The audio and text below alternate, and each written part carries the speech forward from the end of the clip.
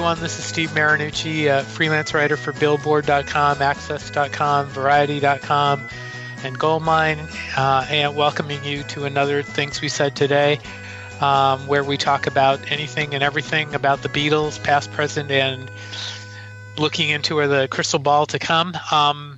Let me first introduce my two co-hosts. First, from the great state of Maine, the author of The Beatles from the Cavern to the Rooftop and Got That Something, How the Beatles, I Want to Hold Your Hand, Changed Everything. The former master of the Beatles desk at the New York Times, Mr. Alan Cozen. Hello, Alan. Hey, Steve. Hello, everyone. And the host of the syndicated show Every Little Thing from the great state of Connecticut, where it'll probably snow any day now. I don't know. Mr. Don't Ken bring me bad luck. Don't bring me bad luck. Mr. Ken Michaels. Hello, Ken. Hi, Steve. Hi, everybody. Hello, and Ken. We have a very, very special guest today, Mr. Joey Molland of Badfinger. I talked to Joey last week for an interview that's on Access, but Joey's out on tour and doing the full Straight Up album with Badfinger. Welcome, Joey.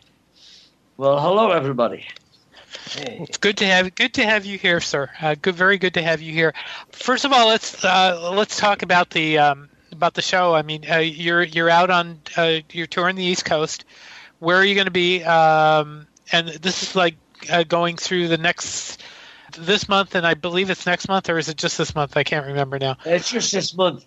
Okay. Got some acoustic shows next month, I think, but this month we're going to Providence area, I suppose, Rhode Island, playing a place called the Odeon on Thursday night this week. There's an Odeon in this country? I didn't know there was an Odeon in America. It's Odeon with an M for okay. Okay. And it's supposed to be a beautiful place. Really looking forward to it. I haven't been out to Rhode Island for a while, and it'd be nice to get back there and play. Although it'd be nice to come in the summer and play the beaches as well. And then we're going to Newton, New Jersey. Do the show there. We're doing what it is we do the entire Straight Up album, and then of course we that runs about 45 minutes or so, maybe a bit longer, depending on the storytelling and stuff. Tell a few stories about it, and it seems to be going really well. The audience seem to really enjoy it, and the concept and the whole idea of doing the entire record, although it's a bit strange to us as a band or to me as a performer. It seems to be going really well, and we're getting good audiences, good attendance. Even the promoters seem really happy with the show, and that's what that is. We're going to Atlanta, Chicago. We're going down to Nashville with it. I think we're going back to New York. Mm-hmm. Just doing it all over the place, really. Anywhere they'll book us. We just played out in L.A. and played.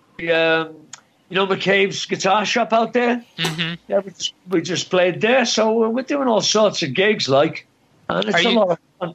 Are you doing the album in order? Yeah, just like it is. I even make the crackles and the squeaks, we try not to skip, on a crack, but sometimes even that happens, like when we're doing Perfection, I sing Perfection, and the words are a bit samey, so you never know whether you're in the first or second verse. It's kind of weird, but so you might get a crack and a hop, skip, and a jump there, and I might play the guitar a little bit, but it's really fun and it's really good. We don't screw around with the songs other than that one. Mm-hmm. Why did you choose Straight Up of the various albums that you were on with Badfinger? It's just a hugely popular Badfinger album in our part of the world.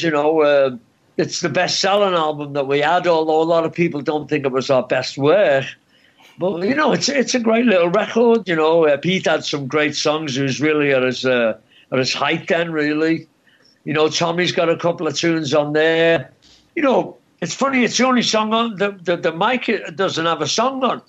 And I don't know why that is. Maybe it's because somebody outside the band picked the songs we were going to do, but I don't know. But it's a very popular album, and it's 45 years this year, 45 years ago that it was released. Mm-hmm. Yeah. Indeed. Ken, why don't you start with the questions? Well, Joey, when the band started recording Straight Up, Geoff Emerick was actually the producer, and no, he wasn't. You know what? I don't know where that comes from because it's just not true. That's what it says on. That's what I've been reading. It's rubbish. I don't know who said that. I'll tell you what happened, and I tell this at the shows, just so people know. And I've got no reason to make this up, man. The fact is, we went back to England, and Tommy and Pete wanted to produce the record. They were feeling their oats as producers. And so Mike and I, of course, went along with that. And we went out to Richard Branson's place, the Manor. And we recorded, and Tommy and Pete produced 15 or 18 songs. And it was going to be a collection of those songs, and those takes and those mixes was going to be the new Straight Up album. Now, when we gave it to Apple didn't think it was good enough. They didn't think it sounded good enough. I don't know what they thought of the songs, really. We used some of the songs on the Straight Up record, but, you know, that's just what happened. We didn't do any sessions with Geoff Emerick for that album. No sessions at all. Now, we might have taken the tapes somewhere along the way and produced them, but as far as I know, he was never involved in the production of it. George came in and started producing us simply because Apple were dissatisfied with the job that we'd done on our own. And that's fair enough. They're the record company. They know what they want, you know. We still liked a lot of the Straight Up album that we did. We thought it was more authentic. It was more Badfinger. You know, it was more like No Dice. It was a bit progressive compared to that, but it was more like No Dice, you know. Mm-hmm. Okay.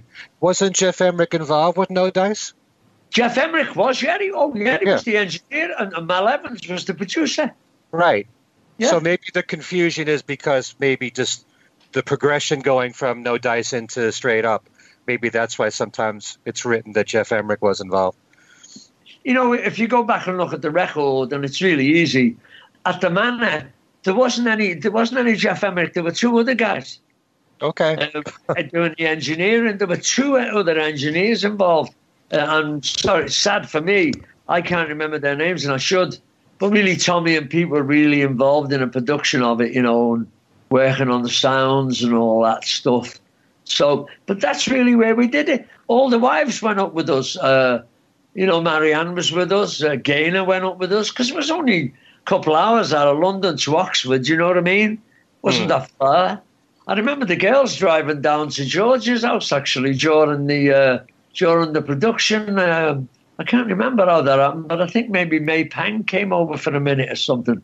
But anyway, I remember them going down during the visit. I remember going to the pub and having a drink to do He's a Regular, you know, which is a pub song.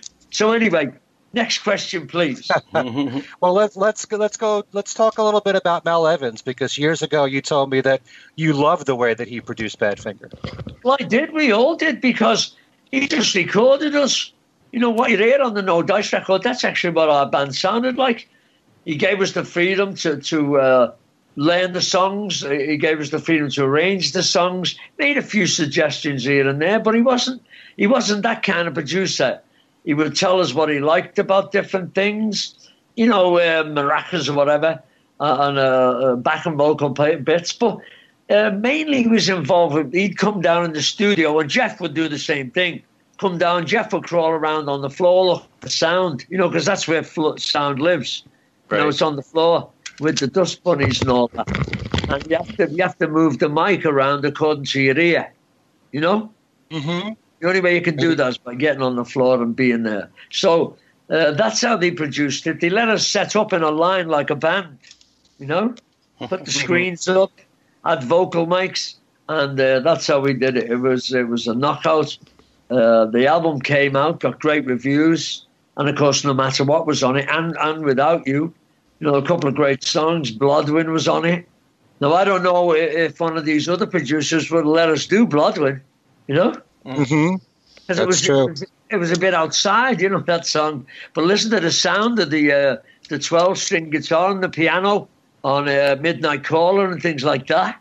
Mm-hmm. So there's the beauty of the band, you know what I mean? That's what we sounded like on stage and everything. So And it was so exciting to be in Abbey Road, I got to tell you that, in the big studio. You know, we've seen countless films of the lads recording, the Beatles, of course, recording there and doing things. It was great. And we did a few sessions with George there on the next one, of course. But it was a great time with us, and God bless Mal. It was lovely. Yeah. Man. When George Harrison got involved with Straight Up, what changes did he make to the original recordings? Vast changes, really. You know, it's a really well produced album. It was produced as good as like Abbey Road. You know, I'm not saying it was as good an album as Abbey Road. Maybe it was, maybe it wasn't. But the sound on it certainly was. You know, when you hear Day After Day nowadays, it sounds as good as anything that was put on record then. Stuff like Name of the Game. Even, you know, Suitcase had a little bit of a jingle to it. You know, so I thought it was a really good sounding record. And I've got to give Todd Rundgren his kudos, you know, he's the guy who actually put the entire record together, you know. Mm-hmm. George did the production work on about 5 of the tracks, I think. 5 or 6, can't remember now. But it was Todd who actually put it all together. And bought the sounds out, the drums, the Baby Blue drum track, for instance. Mm-hmm. You know, that was completely Todd's stuff. Just great, great work all round. The songs were good. The band was really in good spirits and good shape. Even though Rundgren was laying on us like a big lead weight, you know, telling us he was telling us we were crap, telling us we couldn't play, and of course we could play. So it worked out okay. He didn't think you were good musicians? No, he didn't think so at all, man. I don't know why. Maybe because we couldn't play the drum beat from the weight, you know, something like that. Mm. You know, there's a story, isn't it? Yeah. Mm-hmm. I have heard earlier versions of the songs on Straight Up, like a song like Name of the Game, which to me was much more acoustic guitar. Then much more rhythmic. It was much more rhythmic, wasn't it? Yeah. Yeah, it was. You know, Al Cooper did. People think that George Martin did the arrangements on that, but Al Cooper did the horns and all that stuff. Maybe some of the string work. We did it at Bell Studios in New York. Mm. Yeah, I've got the tapes here, man. Mm. If anybody wants to argue about that, okay. I've got the tapes right here. You know, the two-track stereo mixes, I mean. Not the masters, I don't know what happened to them. But, yeah, we went over to New York to do a bit of work on it. You know, there must have been a bit of... That makes me think of, like, why would they send us to New York if they didn't like it, really, you know? Mm-hmm. Understand that, but who knows? Who knows, man? Yeah. The idea to change Name of the Game that way, was that mainly George Harrison's idea or what? Oh, I believe it was, yeah. And it was a beautiful thing. It was lovely what he did. Mm-hmm. I can't argue with it. It was just a completely different way of doing it. The way we felt about it was carried from that rhythm, that jigga jigga jigga jigga jigga jigga jigga jigga jigga jigga jigga jigga, like that. You know, that acoustic rhythm that Pete played, and we just strengthened that behind it. You know, boo doo doo. Remember the bass line? Doo doo doo doo doo doo doo. Right. Doo doo doo doo. It just was nice and rhythmic and all that. Yeah, great tune. Yeah. I just love hearing both versions. They both have their own character to them. Sure, they do. True. Yeah. I don't want to hog the spotlight here, so you guys, if you want to ask questions. Okay. Well, I was just going to chime in and say I ran, while you were talking there, Ken, I ran into the other room and got my I have the DCC version of Straight Up, which sounds absolutely marvelous, and I guess you have to give Steve Hoffman a big kudos on that. The sound is really clean on that thing. Unfortunately, it's out of print, but it's a great version. Great, and it has 6 bonus tracks from the original version that were done by. It says they were engineered here by Jeff Emmerich. They were produced, so that may be where the confusion is, Joey. You're talking about things like "Sing for the Song." No. This is the DCC version of Straight Up that has the 12 cuts on the album, and then it has 6 bonus tracks. It says original version, Money, Flying, Name of the Game, Suitcase, Perfection, and Baby Blue. And as I recall, they're a little more acoustic This was released years ago. I think it's out of print now. In fact, I'm pretty sure it is. But it's a very nice version. When we were talking, you were telling me how George was to work with in the studio. How was he as a producer? How was he to work with? He was very easy to work with. He didn't make us privy to his ideas and where his ideas came from or anything like that. Mm-hmm. But he definitely had a plan from the get-go. And he was very mellow in the way he presented it to us, like doing Day After Day or, doing those acoustic tracks and keeping it straight, doing the background vocals behind, all together around one microphone, the way they'd done it themselves, the Beatles I'm talking about, and balancing ourselves in there, getting the mix of the vocals ourselves. And even when we were doing the double track of those same vocals, and they're long, long breaths. We all smoked, ciggies, cigarettes. So we'd all run out of breath, you know what I mean? But so we'd have to do it again. He wouldn't let us have breaks in the vocal. It was, ooh, all that bit, and long lines. So he was like that. He was very mellow with it. He would bring his own guitar in, plug in with us when we were running the basic tracks, and work the tracks with us. And come up with ideas himself. He and I sitting and playing acoustic on I'd Die Babe, doing an offbeat acoustic. There was really an electric part, but we played it on acoustic. I remember he made a mistake during one of the takes, and I kind of laughed about it, because it was a bit weird doing an offbeat acoustic track. And but he did. That was one thing I noticed. He didn't really like you laughing at him, man. Do those tapes still exist, Joey? I'm not sure. I don't know what they did with them. The 2-inch tape I knew was expensive, so they went about just erasing things. Mm-hmm. We actually recorded songs. I recorded the song. I wrote it in the studio. It was called "Give Me What I Want," and you say you'll give me love and understanding, and all this. And then you're staying out all night and all this. And I don't mean to be demanding, but I've got the right, give me what I want, So anyway, we did this little song and we recorded the whole thing. The band all joined in and we did it. And they erased it. I couldn't believe that they erased it, even if it was never released. I wanted it, Yeah. So they went, they do what they liked, you know what I mean? So I don't know whether there are other takes or whether there are tapes, whether these tapes still exist, I don't know. Do you have the rights to the material?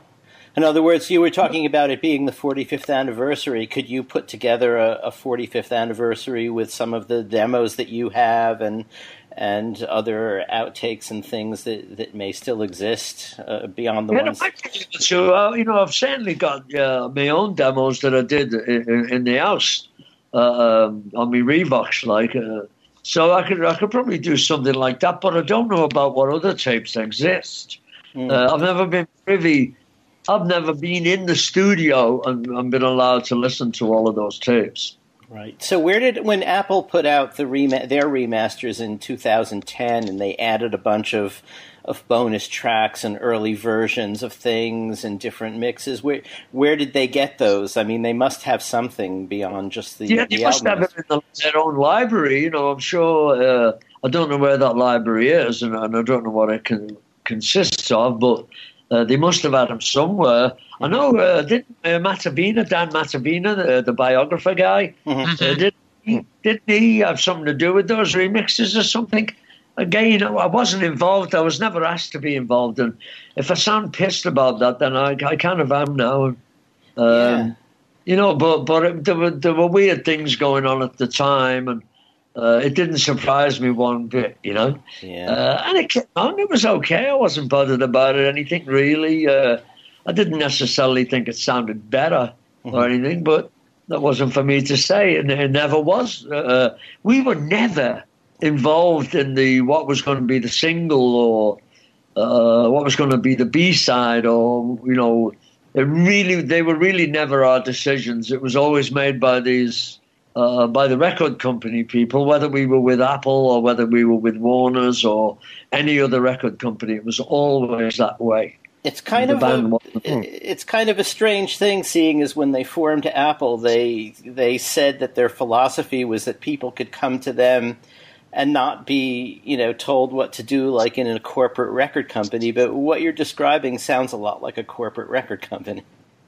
Not to mention the chaos. Essentially, we saw the Beatles at Apple. And I tell that story about seeing George down there, and he would talk a bit. But, Apple was a lot like every other office that you've ever been in. Derek was really nice. Richard DeLello was great. Neil was lovely. And a couple of the secretaries, Deidre Meehan, was great. But there were a lot of people that worked there. I never saw Peter Asher at Apple. Never. And he might well have gone, I guess, by the time I came. I came in 1969, so who knows who was still there. But, it wasn't all fun and games at Apple. It wasn't all party on, dude, No. Maybe after 5 o'clock it got a little bit of that. And then we certainly had a couple of parties in the basement around Christmas time. Mm-hmm. And that was always a fun time at Apple. But, we were allowed... On the other end of it, we were allowed, and only a band would allow another band to do this. We were allowed to go in Abbey Road studio all day, Mm-hmm. I mean, all day. And we wouldn't have songs ready. We'd have ideas for songs. They really allowed us that kind of freedom to record. And the other beautiful thing they did was they never recouped the recording costs. Did you know that? Wow. People never recoup the recording costs from people. That's interesting. That is interesting. That is a big... Oh. You know as well as I do, at every other label in the world, we'd get like a 5% royalty. The label would keep 95%.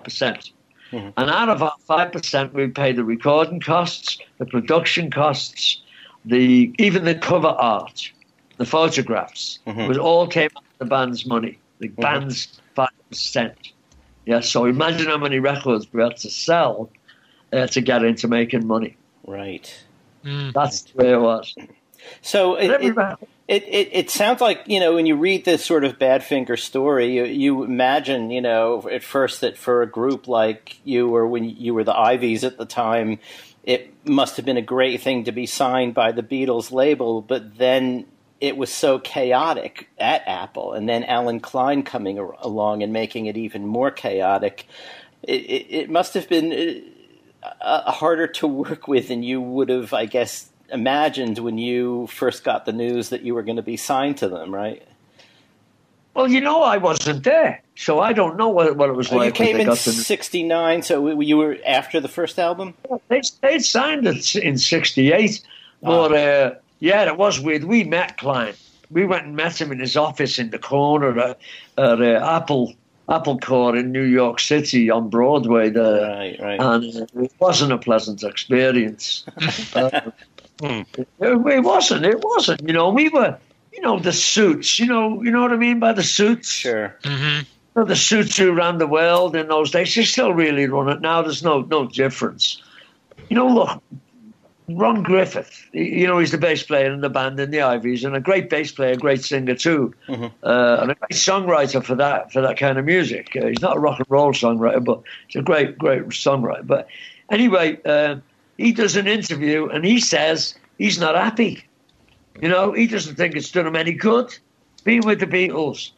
3 weeks later, he's out of the band. He's gone. And the story is, he left the band. Now I don't know what happened there, but that, it's, come on. You know what I mean? You don't leave a band when you've just recorded the Paul McCartney song and it's going to be your next single. Right. You don't leave, do you? Come on. Come on. You'd have to be like poking yourself in the eye for crying out loud. I think I'll set fire to my own nose. It's, it stinks all that. Yeah. Think of all the musicians in the world that would give anything to have that opportunity. I should paint this picture that it's all rosy and everything, but this was, I don't know the ins and outs of all that stuff really to talk about it, but it's just one thing nobody ever brings up. Mm-hmm. Nobody ever brings it up. They record the song, it sounds great, it's going to be a hit record, Why would you leave the band? Mm-hmm. Right. So God, I left the band in 1974 because there were some serious disagreements going on. We had crooks managers managing us and stealing all our money. And there were guys in the band who wanted to stay with the crooks. You know? Yeah. What was the point of that? Why would you want to do that? Right. I'll tell you why, man. Well, that leads to something I was going to ask you, Joey. Is a lot of people have written about the band, but has the in your estimation, in your opinion, has the real story of the band ever been told? I suppose it's never been told by one of the band. Okay. I've got Mike's interviews that he did for the what's his name? Did a documentary, a video. What's it called? No, it's just called Badfinger, I think. Mm-hmm. I can't remember the guy's name. Gary. I can't remember. Anyway, he did a story where he interviewed Kathy and Mike and myself, and he took the story from that. I think all these other books that have been written about us, they're all based on third-party ideas of what the band was thinking. And nobody ever knows what a band's thinking. I don't care who you are. If you're not in the band, you don't know what's going on in the band. You really don't. Mm-hmm. So I don't know if the story's been told. I've never read any of the books. I've read little bits of them. And it's very difficult to read about what other people think about yourself, what people thought about songs and what this song was about. Who knows what songs are about? Mm-hmm. You know? Nobody knows. It's all in the imagination. And I don't care if you knock around with him all day. You still don't know him. You still don't know what he's really thinking. Mm-hmm. You know, he's not going to tell you. So he probably can't tell you what he's really thinking. Because it's really involved, isn't it, being in a band? Mm-hmm. You're with your best mates, you know, and you trust them intrinsically. And you trust them in all different ways. What kind of van to get? What kind of amps we need? You know? What kind of mics are the best? All of that stuff. Well, you know, it goes a lot further than, you know, I don't know, managers and all that stuff. Managers are great, and some of them are brilliant, absolutely brilliant. Some of them are complete waste of time. You know, they don't know what to do with the band. They've got no idea about what it is to be in a band, and they've got no idea how to keep a band together, you know? Mm-hmm. They've got no idea how to let a band be. They've only got ways to make money out of the band, and a lot of them don't even have that. You know, really, really wastes of time. You know, we had a great time playing our tours and our shows, playing in the band, going in the studio, not believing that we were in the studio, you know, and recording, singing and stuff like that. We had Pete Ham and Tommy Evans, who could sing, you know, as good as anybody, you know, and Mike and I, you know, we could sing a little bit. And, you know, we had good players.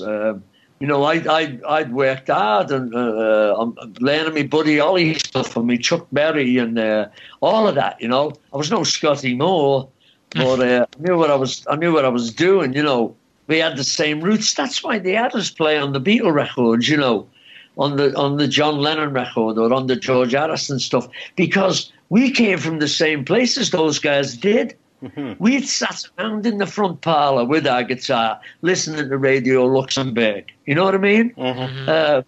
We'd played for years without thinking we could play. You know, so we kept on working and working and working. We didn't walk around thinking we were great like certain other guys did. You know, guys who don't know what a diminished chord is. You know? Mm-hmm. You know what I mean? It's all so long ago as well, isn't it? I'm telling you now that we had a great time for about 1970 through like 1973. The band was on. Mm-hmm. You know, the band was on.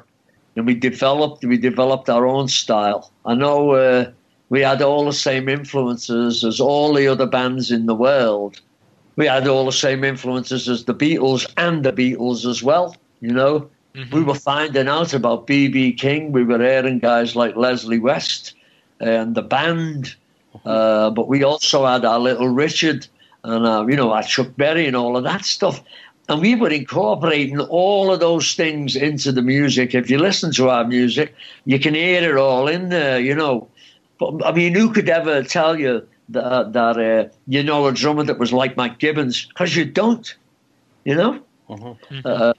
The guy had a remarkable thing going just for himself. Pete was one of the greatest slide guitar players on the planet. And I mean, bar none. And it's on record for people who hear, you know? Astounding guitar player. And I'm not talking about do. You know, anybody could do that in 6.5 hours, you know? But you do a jam like the end of Ireland or something like that. You can hear the guy playing the guitar then. You know what I mean? Jumping all over it and just fantastic. And he could do that on stage. And he could do it on the same guitar that he played regular guitar with. You know, there wasn't a special guitar adjusted, you know, to play slide. He could do it. And we could all play the piano to a certain degree. And that's why the piano on our records is very simple and kind of guitar player-like, you know. So when you say that he played on the same guitar as slide on the same guitar as he used for regular guitar, did he also use the same tuning, or did he retune it for slide? He retuned the E string down to D, the first. Okay. That would give you major chords. That would give you major chords on it, right? And it would also give you the ability to play sevenths in the blues frame. You know? Yeah. Okay. Oh yeah. Interesting. Yeah. Joey, how does your Warner Brothers output compare to the Apple in your estimation? Yeah, I think it was every bit as good. I was a little bit worried about when we were doing the first Warner album. You know, a couple of the songs were deliberate kind of attempts at singles, and we'd never done that before. You know, Baby Blue wasn't written as a single; it was just written as a song. Same with Day After Day. Same with all the songs on that record. But, you know, and I've got to say this, Tommy Evans desperately wanted all his career to write a hit single. He was made up when Maybe Tomorrow came out, and it was a big disappointment to him when it wasn't a big giant hit. I mean, very disappointing to him. And so he would spend his time, besides writing the great songs that he wrote, you know, songs from like It's Over, which is just a little song, but it says so much, to, you know, Lost Inside Your Love later on, which is absolutely brilliant, you know, and relates back into his, you know, into the early days playing. You know, so the band wrote songs, and we brought them, and we played and recorded the ones we liked. That was generally what it was. Straight Up, not so much. But George, and I will say this about George, he arranged the songs to be singles, you know? He arranged Day After Day to be a single. He arranged Suitcase to be a single. He arranged Die Babe to be a single. So... you know, when we got to the first Warner album, there was a little bit of that conscious effort. Shine On was a conscious effort to write a single. What's the other one, which is blatantly singlish?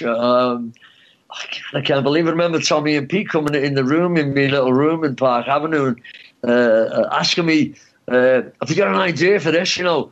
And what song was it now? And what I did was I took the chorus of 8 Days a Week, and then I put it in the song. I thought it was great work, great.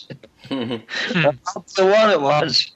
And if you listen to it, I think, I don't know what record that's on actually, but there were certain blatant ideas that were coming out, like, right, let's write a single, you know, and I don't know, you write a single? I've got no idea how to do it. I don't know what a single is. You know, this day I don't know what a single is. You know, I've never had a hit single. I think I've had like top 60s, top 50s, and you know, I had a couple of hits when I was a boy in Japan with Gary Walker, but I don't know what a hit single is. I've got no idea. That's funny. That's why you need people at record companies sometimes to make that decision, though they don't always make the right ones. Yeah, you're exactly right. That's exactly right. That's why you need a great producer, like a George or a Todd, Yeah. But definitely, you're talking about the Warner's albums. When Wish You Were Here came out, Just a Chance or No One Knows, those could have easily have been big hits to me anyway. Was No One Knows released as a single? No? I'm not sure. The album was shelved, wasn't it? Before it had a chance because of the lawsuit. You know what happened? I'll tell you this. I don't know whether anybody's told this story, but I'm sitting with Ed Silver one day. He was the head of Warner Music. The head of Warner Music. I'm sitting with him, and this is after the bands broke up. And he told me that he woke up one morning with an itch about the Badfinger advances, which were supposed to be in an escrow account. And he went and had a look at that escrow account. And he found out a bunch of the money wasn't there. And he called Joe Smith. Joe was a great guy, Joe Smith, a lovely man. But anyway, they both investigated it, and Wish You Were Here came out then. And it was doing really well. But they found the money was missing, and they sued us for it, the $385,000 or something. And they sued Badfinger for it because we'd signed the contract. If they could have, they would have sued the managers because they knew the managers had taken the money. Just unbelievable. Unbelievable. So what good was it to sue you? Well, it wasn't. We were just talking about it because it was past tense to us. We were just talking about it. I'd never really met Ed Silver, and I was just happened to be in Warner Brothers. I don't even know what I was there for. But we started to talk about the Badfinger thing, and he told me about it, Yeah. And it was just an itch. And he found out. We suffered terribly for it. Led to a lot of disagreements because it really brought to light the kind of people that were running our business. The crooked accountants on Wall Street, the guy on Central Park South, the agents. I've got CDs from Becca, the promoter. He put out CDs. He started taping the phone calls from the managers that were doing the deals behind the scenes and were never telling the bands. And they all used to work together. Oh, boy. I don't know if you know about these things, but this is how it is. That's the way the show business works. It's kind of like the government. You know what I mean? If you want to go there, nobody wants to go there, though. Nobody wants to really go there about the music business because it stinks. It stinks, Just the way it's Sony TVs, Cadillacs, all of that. You know what I mean? It sucks. But playing music is the greatest way to earn a living, and they can't take that away. Right. They can't take that away. The only reason they bother with having musicians and bands is because we're the only ones that can play. We're the only ones that can sing. We're the only ones who can make the music up, Yeah, they just don't want to have to pay you. Yeah, that's right. They'd love it. I don't, how many musicians are out there now that were famous, super famous, and are broke. I remember when my kids were born, I'm not kidding, I had no money at all. We were on the radio all over the world. I had no money at all. I stood outside Pasadena Hospital in the poor man's line holding my baby, trying to get treatment. Yeah? Thinking my youngest baby was going to die. Maybe he wasn't, but that's what I was thinking. Sure. And I had no money and I wanted to kill this guy. Because we never spent the money. We never spent the money. You could buy a really good guitar in those days for $300. We were selling out 1,000, 2,000, 3,000, 5,000 seats a night. And we were doing 120 nights a year. Yeah? We were making $300,000 a record. We'd get letters from Apple saying, we sent your manager $250,000 today, or £250,000, which was, I don't know, $1 million, It It would go and disappear. We weren't even allowed to buy, I don't know, you want to buy a house? There's not enough money. You want to buy a car? Oh, no, I can't do that. On the night Peter, or the day before Peter hung himself, he was told he had no money. Well, this guy wrote Without You, day after day, Baby Blue, No Matter What, you know, and all the other songs on the records. Well, I wrote a few more, actually, but he wrote all those hits, man. And you know how rich he should have been, right? No money. No money. Not some money, but no money. That's right. You better go record another album so we can get some more money. And this was a guy who lived in an attic, spent his days writing songs.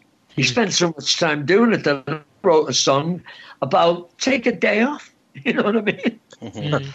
When we talked last week, Joey, you mentioned a great story, and you reminded me of it when you mentioned Without You. When Harry Nilsson told you guys that he was doing it, would you tell that story for people who didn't see what I wrote last week? Because that was such a great story. Sure. We were in Air Studios in London, and I'm not sure what record we were recording, but we're doing a session this one day, and in walks Harry Nilsson. Tweed coat, you know, the Harry that we all know, and straw hair, you know.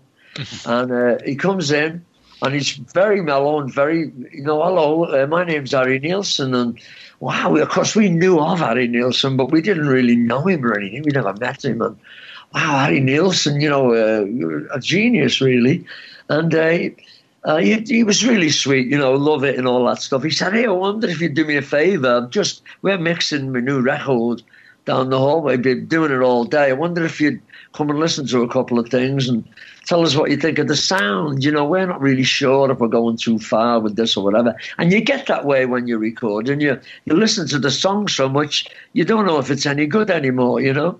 You go past the good mixes, and then you end up with a crap mix, you know. So, so you know, we took it all quite seriously. Well, sure we will, yeah, you know. But maybe we were just stupid. I don't know. But we walked down the hallway and took us in the studio there and introduced us to Perry, Mr. Perry. I think Rupert Perry, was it, or Richard?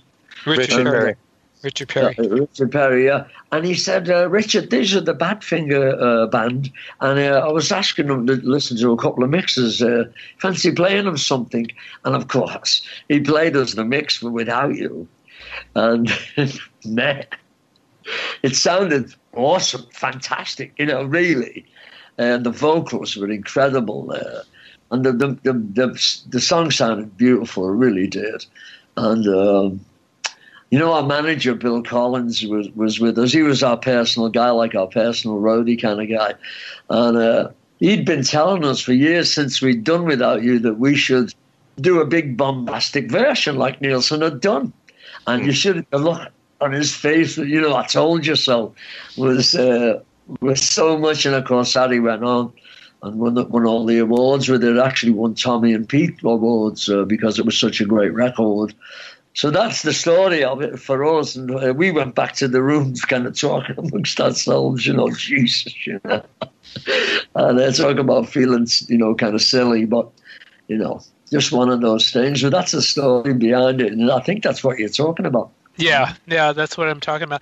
I was listening this week to some of the band on the BBC from the early 70s, and you guys were really... I mean, we've heard you on the studio sessions, but the live sessions on the BBC, they were definitely different. They were a lot more forceful. Can you talk about the difference between what you were like in the studio and what you were like live and you know, on the BBC and in concert? Of course I can. We after we got successful, we Come and Get It, and No Matter What, we started touring. And at the same time, this was 71, wasn't it, 72? At the same time, the bands were coming out. We'd been listening to a bit of Cream and all that, of course. They've been out for a couple of years already. But the bands were coming out with these long, jammy records, Almonds, and people like that. You know, the songs were getting longer and longer and jammier and jammery. And we started to do that on stage quite naturally. We started to reach a little bit. we were getting devices, echo devices and stuff that we'd never had before to play with.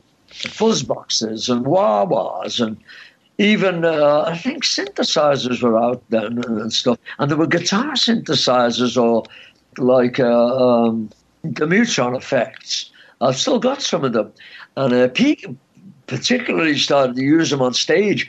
And the Echoplex was an unbelievable device. You could make the echo go on forever, or you could stop it on a dime like you stood on the brake. You know what I mean? You could really do them. They were like mechanical devices.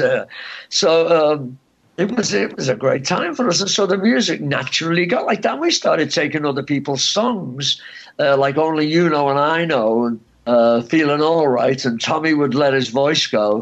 And Pete and I would start to jam. And Mike was listening to Mahavishnu now. Mike used to drive around England in this Rover 3000 car, which was the cop car of the day. Super fast, super hairy. And he had a headphone put in the dashboard, right? And he wired up to his tape cassette player, and he'd play Mahavishnu Orchestra, just blasting and race around country roads in England. So this was the lifestyle we were living, and we were getting a little bit stoned and stuff, and doing a little bit of this, a little bit of that. We never got really excessive with the dope. We never did that, but we did do a little bit here and there, And it changes your mind. There's no doubt about that. That's one of the things that I loved about it when I was doing it. Don't do it anymore. Don't really drink anymore either, for that matter. Once in a blue, I'll maybe, I don't know, a couple of beers or something, but I'm not a real drinker anymore. I used to love it, brandy. And, it was just the way of the world at the time. The music was jammy. You know what I mean? I don't know if it's still like that. I think bands like Fish are supposed to be doing that kind of stuff. And Sure. I guess they're an old band now. I don't know. But you listen to the bands the past five, maybe 10 years. The songs are short and sweet. 3 minutes. Mm-hmm. It's back to the single. It's just back to the same old, isn't it? Really. Mm.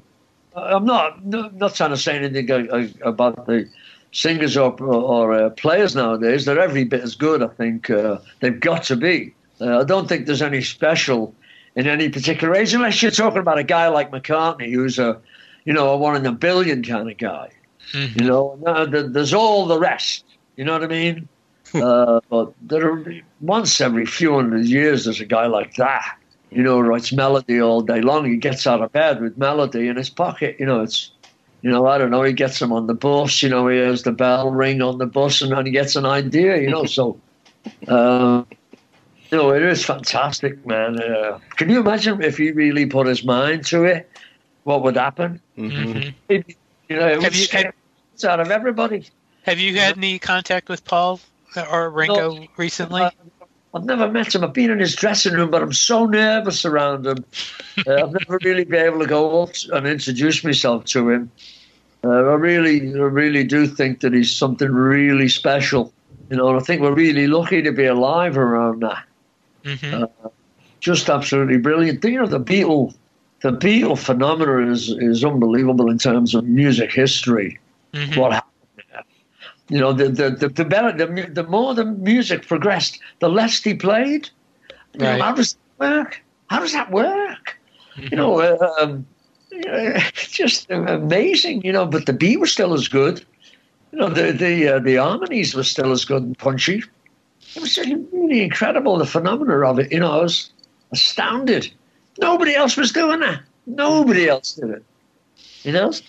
People thought because they put a folk music on the record that they were being progressive or something. Mm-hmm. It's amazing. It's amazing what those guys did. Yeah, it really is. So you're going to be the next couple of dates you have, or where can people get information about the tour with the date? What's your website? On the badfingersite.com. A little bit on there. And there's some on Facebook by people who've gone to the shows. And I think the list of dates is on our website. And I have it on my Access story as well. You have it on your sites. Thank you very much. Mm-hmm. You know, it's a band that I'm leading. 4 guys from the East Coast, predominantly. A guy from Boston, a couple of guys in the New York area, and I think actually, and a Frenchman playing drums. French guys, great band. So I've got these 4 young guys who are all really good singers. Or rather, the 3 of them, the drummer doesn't sing. Which, you can say what you like about, but he's a great drummer. So I've got this young band singing the songs with me, and they sing lead on things like Name of the Game, Take It All, and they lend that beautiful tenor that young men have, you know. I'm 70 years old now, and I can still sing songs, but I tend to just sing my songs, you know what I mean? I do sing along on Baby Blue, I sing a bit on Day After Day, sing on, Successful Conversation. There is no perfection, you know, sing a bit on that. But the guys sing It's Over, and this is going around really well, I got to tell you. People are really enjoying it. There are a lot of people out there who still really like that record. And the idea of airing it all in order, which is a bit weird. You know, to do an album in order is a bit odd. And you have speaking of albums, you have one in the works yourself. Yeah, I do. I've got a stack of songs, and I gave all the demos to Mark Hudson. I did a couple of tunes with him in New York about 2 years ago now. We went in the studio just to see, and I think they turned out really well. I don't think they're the best songs that we've got, but I think they were good songs. Hudson is so great at production. And I say that again. Hudson is so great at production. I can't wait to do it. He's magnificent. You know, it's remarkable to work with the guy. The energy, the speed that he works at, the way he takes a song, gets right into it with you, pulls it apart, puts it back together, and you've got this beautiful thing. It's great. You know, I don't know. I write songs because I get ideas, walking down the street, or get an idea about it, or something bothers me and I want to say something about it, or I'm in love and I want to say something about that. So, I write my songs, but I'm not necessarily a good arranger. I'm not necessarily, anything like that, especially to do with my own songs, because I don't walk around blowing my own trumpet. You know what I mean? These guys out there, they're geniuses, man, So I don't know. They get a bit carried away with themselves, I think. But how soon are you looking? Because it sounds like you're just in the beginning stages on the album. Have you got a timeline as far as the release of it? No, I haven't. Mark is always busy. Like, he's so great that the minute he finishes a project, somebody comes along with 50 grand. And, they snap him up, you know what I mean? And he's not all about money. But he's like everybody else. He likes to make a bit of money, So what the hell? So we'll get it done one day, if good Lord willing, And that's a big, important deal we forget about, too, Yeah, man. Ken, go ahead, Ken. Just a few questions. Going back to the Straight Up album, is it true that George Martin did work on, say, the arrangement of the medley of Flying and Money? I think he did, but I can't believe that George would do something so unmusical as speed it up, so the Flying was in the same key as Money. It didn't matter that it sounded like shit. That's what it does. It kind of ruined the segue, between the two songs. Honest to God, I sound like Mickey Mouse. And I'm dying to say, you put it easy. It doesn't work. And you can hear that. If you're deaf, you can hear that. So I can't believe that George Martin had anything to do with that. But I think he did do something along the way somewhere, but I'm not sure what. Did you ever get to meet George Martin? No. Okay. No, I was only in the band, I only played in the band. I only sang half of the songs. I only wrote half of the music. I only played the solos on all the big hit records, But He's remarkable. I remember George coming in and day after day. I don't mean to lie about that. I was playing the slide, and there's something I just thought of the other day. We were sitting in the Studio 3, the little studio at Abbey Road. Pete and I sitting on stools with our Strats, and we were working it out, whatever we were playing. It wasn't what they ended up playing. And George came in and he asked, would it be okay? Could he play a bit of slide? He fancied, he had an idea or something, So and I took my guitar off and said, sure, man, right away. And he took my guitar and he worked and he played it on day after day. And then I played the same guitar for about a year. And it was great what they did, wasn't it? It was beautiful. They did it live together, Mm-hmm. Day after those guitars are recorded together. That's why it took so long, because there's little pitches that happen on slide guitar, and they played it with regular tuning as well. Mm-hmm. The guitars weren't tuned to chords or nothing, except for that first, to tune it down to D. Really makes a big difference. But anyway, I took that guitar and without thinking about it, I sold it. And I sold it for like $100 or something, $200, There's an old friend that threw it up in the air at, I think, O'Keefe Centre in Toronto. I broke a string at the end of this solo. It was like a jam, and we were wailing away, and I was having a great time, and the string broke. And I took the guitar and threw it up into the lights, and it was boosh, and it came down, and it kind of folded up, and all the springs jumped out and everything. And the roadie actually went back. Fergie got all the bits and put it all back together at the end of the show. But it split the body a little bit. It was never the same, really. Anyway, I got rid of it. And I never thought that it's the guitar that George Harrison played, on day after day, It's just weird, because you didn't think of these things in those days. They sold that guitar that George gave the band for $750,000. Mm-hmm. Mm. Could have bought myself a house, couldn't I, if I would have kept that Strat, So, really amazing. Does the person you sold it to know its involvement on that song and the George played? Oh, yeah, but he probably did. Probably broke it to pieces and put new pickups in it and did all this stuff to it, too. But no, he didn't know that. I don't believe so. Same with the acoustic guitar I played on Bangladesh, Mm-hmm. Yeah. Speaking of Bangladesh, what was it like for you to play at that show? And was there ever a chance that Badfinger would get to do a song? It was always a shame that they had a few hits by then. So we had, and I think Baby Blue was actually in the charts at the time, but it never even came up. And Badfinger certainly never. We never had the ego. Not even one of us had the ego where we would go to George and say, "Hey, can we do one of our songs?" We would never have done it. We had George Harrison there. Leon Russell was there. Billy Preston was there. Eric Clapton was there. All these. There were great songwriters in the lineup of the backup singers. There were great people at that concert. Also, incredible play. And so we always felt like we were the bottom of the deck, if you like. We were the kids. We were just learning what we were doing, and we'd had a couple of hits, but so what? We did the best we could, but we never really thought it was good enough.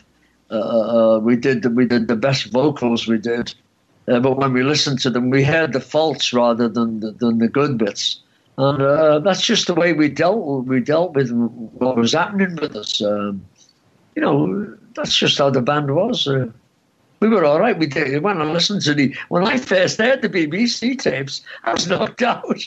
When I heard the Better Days film, the Sets of Six film, and we do Better Days, and we just nail it. And it's incredible to hear that nowadays, because you never heard it on stage. You can't hear yourself, Mm-hmm. You enjoy yourself, or you don't enjoy yourself. That's about it when you're doing a show. Mm-hmm. Or somebody else does something stupid, but it was incredible to hear. It still is. Right. Is it possible that even back then you didn't realize how great the band really was? Yeah, well, that's exactly what I'm saying. We never thought the band was great. We thought we were good. We thought we were real good, and we liked we liked the songs we wrote, and we only took the songs that we thought were the best songs we had. We didn't keep any. Tommy didn't keep songs for himself, to do on some solo project. And we had budgets. When we signed with Warner's, they gave us all budgets to do, I think, 4 solo records each. None of us did a solo record. That tells you where the band was at, right? Yeah. That tells you where the band was at. They gave us the money. We had the money to do it. Never did. Didn't even care. It just wasn't in the makeup of the band. We didn't think like that. It was great. We enjoyed ourselves, believe me. We were playing Carnegie Hall, things like that. People talking about us saying, boy, these guys are great. Rolling Stone said these guys are like the Beatles, and what the Beatles would be like if they got their shit together. That's a quote from Rolling Stone. Well, that's quite a compliment. Yeah. I mean, I think these guys are stupid. You know what I mean? Has there been any talk about putting out some unreleased stuff, Joey? Maybe some of the live BBC stuff, or I don't even know. I don't even know if there is unreleased stuff, because I've never been brought privy into that. I'm never into that. They've never phoned me up and say, "Hey, Joe, we've got these." I went to Apple once, and they told me that they were going to release it when the new managers came in to Apple. They went through the Badfinger catalogue, of course, and they realised that Joey Molland wrote more than half of the music. More than half of the songs were my songs. And they thought, well, this is bloody ridiculous.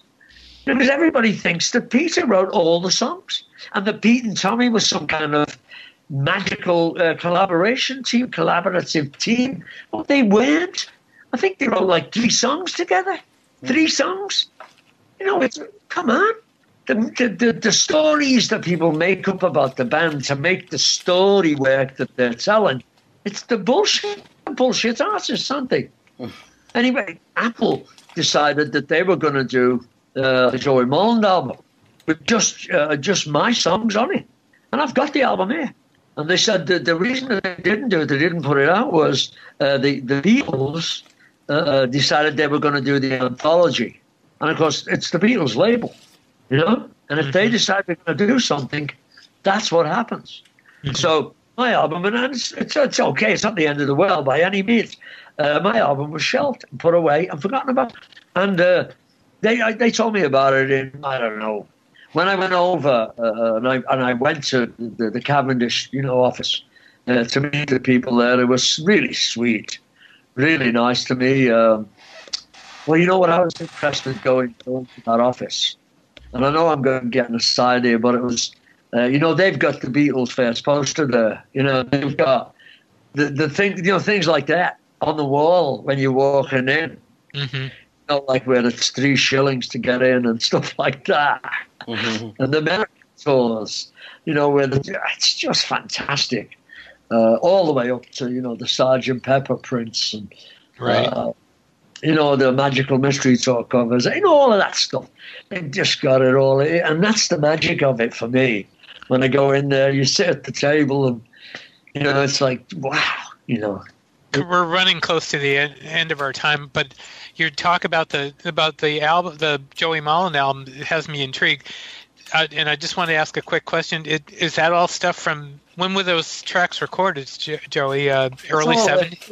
It's all stuff. It's taken from stuff I did with the Badfinger Band. Okay. It's just Joey Molland songs. Okay. And there are a few kind of like "Do You Mind?" I think is on there.